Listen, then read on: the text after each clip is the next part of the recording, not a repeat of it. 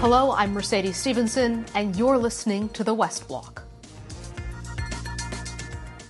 U.S. President Joe Biden wrapped up his visit to Ottawa with a strong pitch for creating even closer ties between Canada and the United States.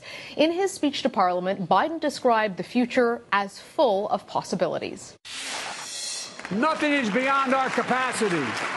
We can do anything. We have to never forget. We must never doubt our capacity. Canada and the United States can do big things. We stand together, do them together, rise together. We're going to write the future together, I promise you. So what does that future look like in real terms, and what are the Americans looking for from Canada when it comes to big-ticket items like clean energy technology, critical minerals, the Arctic, and defense? For more on all of this, I'm joined by U.S. Ambassador to Canada, David Cohen. Ambassador, so nice to have you back. It's great to be here. Good morning, everyone. What a visit. I mean, you could really feel the energy in that last clip. Everybody seemed very happy with it. I know these visits, despite what we see, are not a 1 or 2 day event. They are months in advance and months after. What do you feel the biggest success of this visit was? So for me, the biggest success is the essential message that Joe Biden was able to deliver in person, live, in multiple audiences. And that is the partnership and the relationship between Canada and the United States is longstanding, it's durable, and it's going to continue. It's going to continue and it's going to grow. As the president said in another clip in that speech, the United States will be there for Canada, period. And I think the message of rebuilding the trust that used to exist between Canada and the United States, Canada's part of the United States, I think in one visit, I think the president sort of reinforced it, locked it down, turned the key, move on to the next point. The supplementary message to that is partnership. It's our ability to accomplish so much when we work together. One of my favorite Joe Biden lines, which is really from the 2021 virtual visit, is when Canada and the United States work together, we're stronger, we're better, and we do better, and the world does better. And I think he had a chance to deliver that message as well.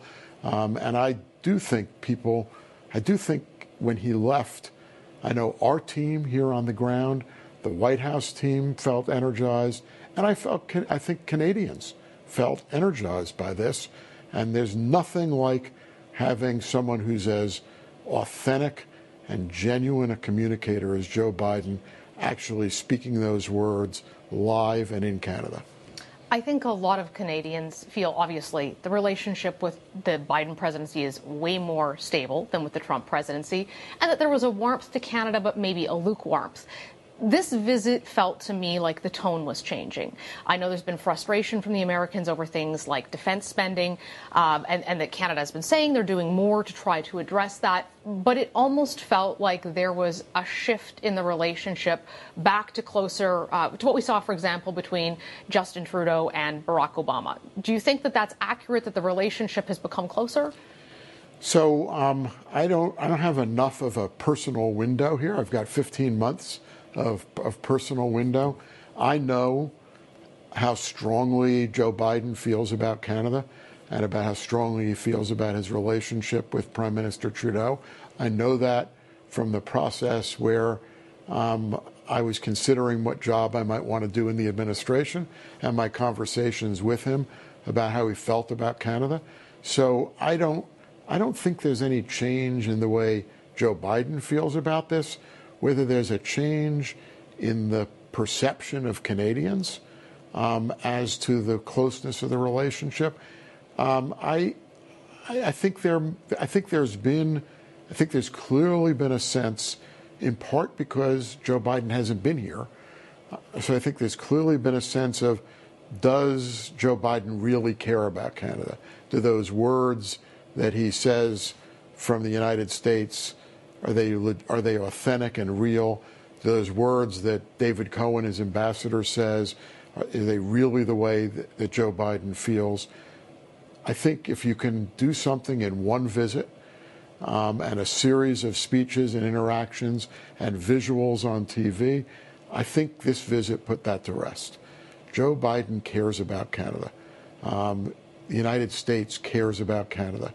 This country is our most important friend, ally, and partner, and having Joe Biden on Canadian soil, reiterating that and giving people the opportunity to see the way he interacts, the friendliness of his interactions with Prime Minister Trudeau, whether it's a change in the way the United States feels or just a hammering home of the importance of Canada to the United States, this visit accomplished that message.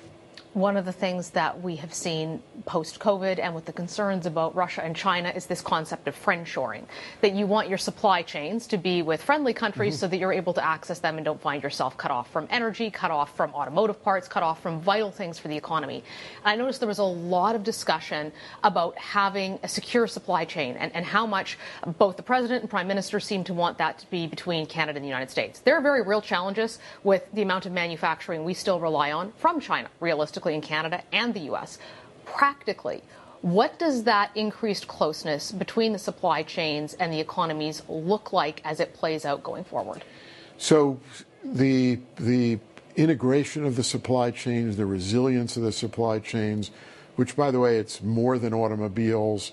We've now injected critical minerals and critical minerals supply chains into this conversation, is amazingly complex. There are a lot of piece parts to it. In some of these places, like critical minerals, China has a big head start. And how do we catch up?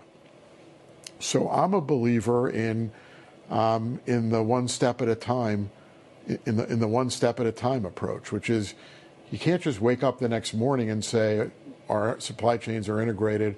We're now prepared to take on China and to be competitive in every way with China in terms of our reliance on Chinese manufacturing in our supply chains. You have to bite these off one at a time. So we have this new task force, this integrated energy task force, which is focused on creating integrated supply chains in the energy space and empowering the energy transition. It's intentionally a one-year task force because we do not want this to be one of those efforts that has an unlimited time horizon to it. We're trying to create the sense of urgency that we think this believes. I noticed there was less public discussion about China this time than in some of the previous meetings. There was lots about Russia and what's happening in Ukraine and the atrocities there. China was less of a mention other than when at one point the president slipped speaking to Parliament and called Canada China and then said, well, I guess I know what I'm thinking about. I'm curious to know what was the discussion about China behind the scenes? So, China was a discussion. It is covered in the joint statement. The importance, and by the way, China is important in a couple of senses.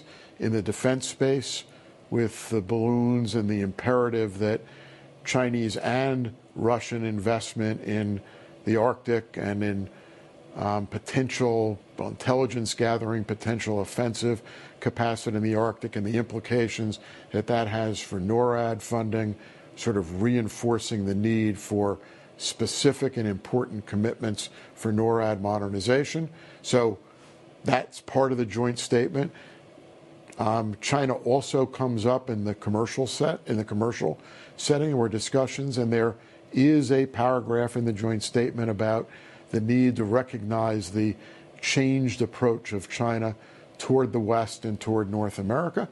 And so it was a discussion. It is covered in the joint statement, but I think it was covered in an appropriate way, which is as part of larger stories, increasing our competitiveness overall in an international economy, defense, as opposed to picking at China. And by the way, this is the United States and Canada. There was no light between the two countries as to the importance of taking on China, competing against them more effectively, calling them out when they adopt non-rules-based trade practices. And I have to say, if I can, I hate disagreeing with you because I respect you so much. But that clip you showed was a great clip from the speech. But for me, the emotional punch in the gut of the parliamentary speech was the two Michaels and the comments that both the Prime Minister and the President made about that and about the leadership that Canada has played with now 70 countries attacking arbitrary detention. All of that was China directed. So you sort of can't leave the overall impression of the visit without realizing that Canada and the United States together are prepared to take on China when China needs to be taken on, to protect ourselves from a defense and a commercial capacity. Ambassador, a very clear message. That's all the time we have for today, but I'm sure we'll be back and talking about many of these issues again. We always love having you on the show. Well, great. I appreciate being on, and good luck with the budget this coming week. Thanks. We're going to need it. All right.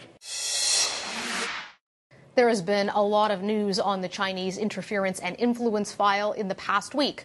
On Tuesday, we learned about Special Rapporteur David Johnston's mandate given to him by the Prime Minister, and the Prime Minister's Chief of Staff, Katie Telford, agreed to testify before a House committee about what the government knew regarding Beijing's election interference. But that wasn't enough for the opposition parties, who voted for an inquiry to be called immediately.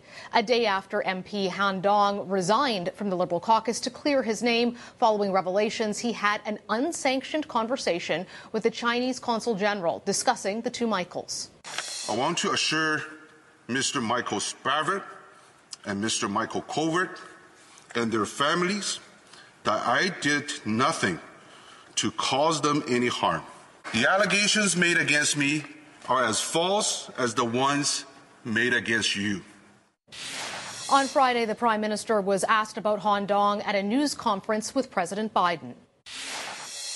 Do you believe he advocated for the delayed release of the two Michaels? First of all, Han gave a strong speech in the House that I recommend people listen to, and we fully accept that he is stepping away from the Liberal caucus in order to vigorously contest these allegations. Well, talking about China's efforts to influence and interfere in our democracy might seem new to some. For many in the Chinese-Canadian community, this has been a reality that they have warned about for years. Joining me now to talk about this is Cheuk Kwan, co-chair of the Toronto Association for Democracy in China, and Joanna Chiu from the Toronto Star. She is also the author of the book China Unbound. Thank you both so much for joining us today. Thank you. Cheuk, I'd like to start with you. What is your reaction to the Han Dong story? What do you make of it all? Well, we was kind of puzzled why he would do what he did, if that is indeed what he did. And if proven, then I would say, I would speculate that he might have just want to be cultivate friendship with the Chinese Council and maybe telling the other side what they want to hear.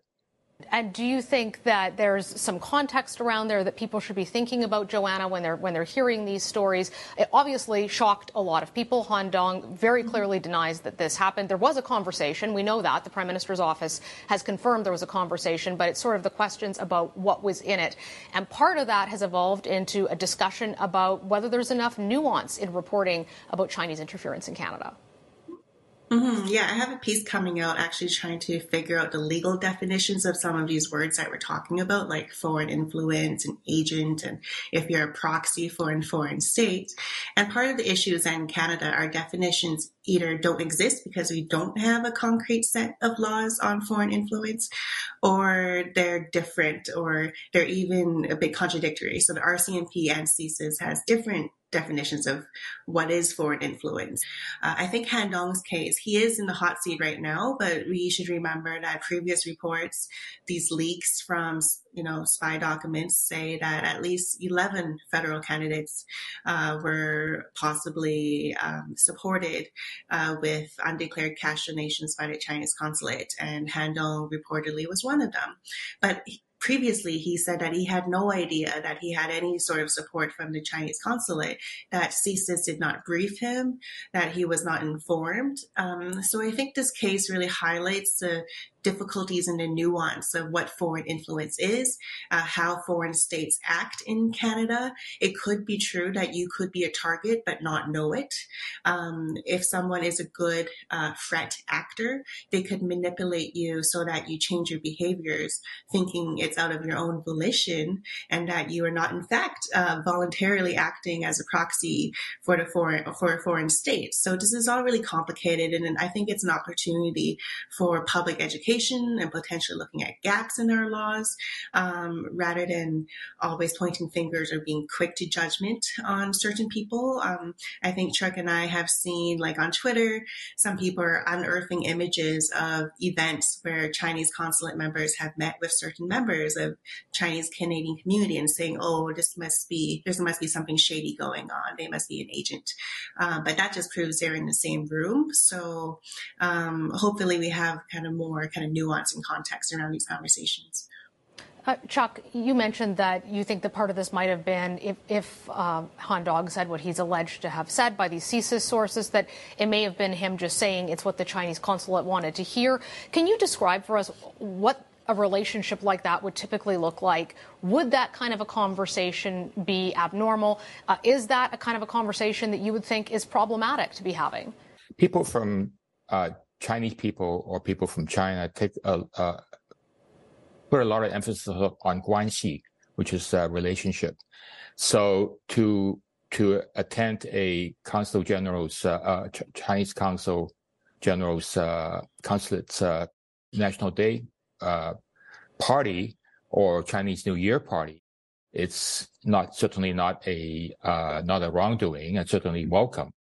But there's also a lot of cultural cues that maybe some of us are not privy to, and these could be some of these cultural boundaries that, they're a gray area. So I'm not saying that Han Dong did anything wrong. I'm just saying that we have to be careful how we read these signals. And certainly, as I pointed out before, we're just dealing with 10% of the iceberg. We're dealing with the tip of the iceberg about federal electoral interference. There are a lot of things that has been going on below the water level for many, many years by China in terms of influencing, interfering, and meddling in Canadian affairs. From the election of school board trustees to municipal mayors and councillors to the provincial government and, of course, the federal government. So this is something that I think we should be aware that we're not barking up the wrong tree. We should be looking at what's underneath that iceberg and really get a feel and understanding of perhaps the danger of such China's meddling in our affairs. Joanna, what does the spectrum look like of influence and interference from sort of trying to entice people and be friendly, whether it's taking them on trips or going to events, trying to influence their thinking, right up to what some members of the Chinese Canadian community have described in the Uyghur community of direct threats against their family? Yeah. So I think it's important to understand just recent years in Canada before the 2 Michaels were taken, before the Meng Wanzhou crisis. The overarching philosophy in Ottawa, across Canada, was that it was good to pursue trade and business with China as much as possible. And there was a justification I found in my research across the Western world that with just mere contact with liberal democracies through things like business and trade, China's political system would somehow naturally evolve to become more democratic, that its human rights conditions would improve. So some say it was kind of a justification. That was definitely, some say, the case in Canada. I was in Beijing when Trudeau took his senior cabinet members over to China to try to get a free trade deal with China. That was just in 2017. So it's very recent that the main goal of Ottawa was to have friendlier ties with China. And behind the scenes, a lot of people like Cheuk Kwan who were warning that part of it may have been the influence of decades of influence on Canada's political system, that this was a good idea, that it was good to try to not speak too much about China's human rights situation, to try to be more positive instead. This was a line that Beijing definitely wanted people to believe. And a lot of this took place with positive inducements. So I talk about carrots and sticks approaches. We learn more about the sticks nowadays because more Uyghur, Tibetan, Hong Kong, Chinese Canadians are talking about how their family friends are threatened if they don't comply, if they don't try to cooperate with China. But the carrot approach, I think, is still a larger slice of the pie of what China tries to do. So, inviting even like pretty low-level politicians, city councillors of smaller towns in Canada to these very lavish VIP, all-expense-paid trips in China. And if you look up records, politicians have been open that they have been excited about going on these trips. And they're really, when they're in China or even when they're, having some of these paid receptions sponsored by a Chinese consulate here in Canada, they're really treated with a lot of respect. It's kind of a playbook where, you're a friend of China, you understand China, let's get some business done. And this has been going on for a long time, including during the Hmong crisis. Some BC and other politicians were criticized for planning and trying to continue these activities with China. Very interesting topic, and one that I hope we can talk to both of you about again soon. We're out of time for today, but thank you so much for taking the time to share your interest and insight with us on this topic. It's time for one last thing. The federal budget comes down on Tuesday, the biggest political event of the year in Ottawa. This year, the government is post-COVID spending, but must now deal with economic uncertainties in the Canadian, American, and global economies. They also have to strike a balance between promised fiscal restraint and the rising cost of living paired with politically popular affordability programs for Canadians. Defense, clean energy technology, and their deal with the NDP are all also must-haves on the agenda. We'll have special coverage in our live budget special on Global News. That's our show for today. Thank you for joining us. We'll be back here next Sunday. I'm Mercedes Stephenson for the West Block.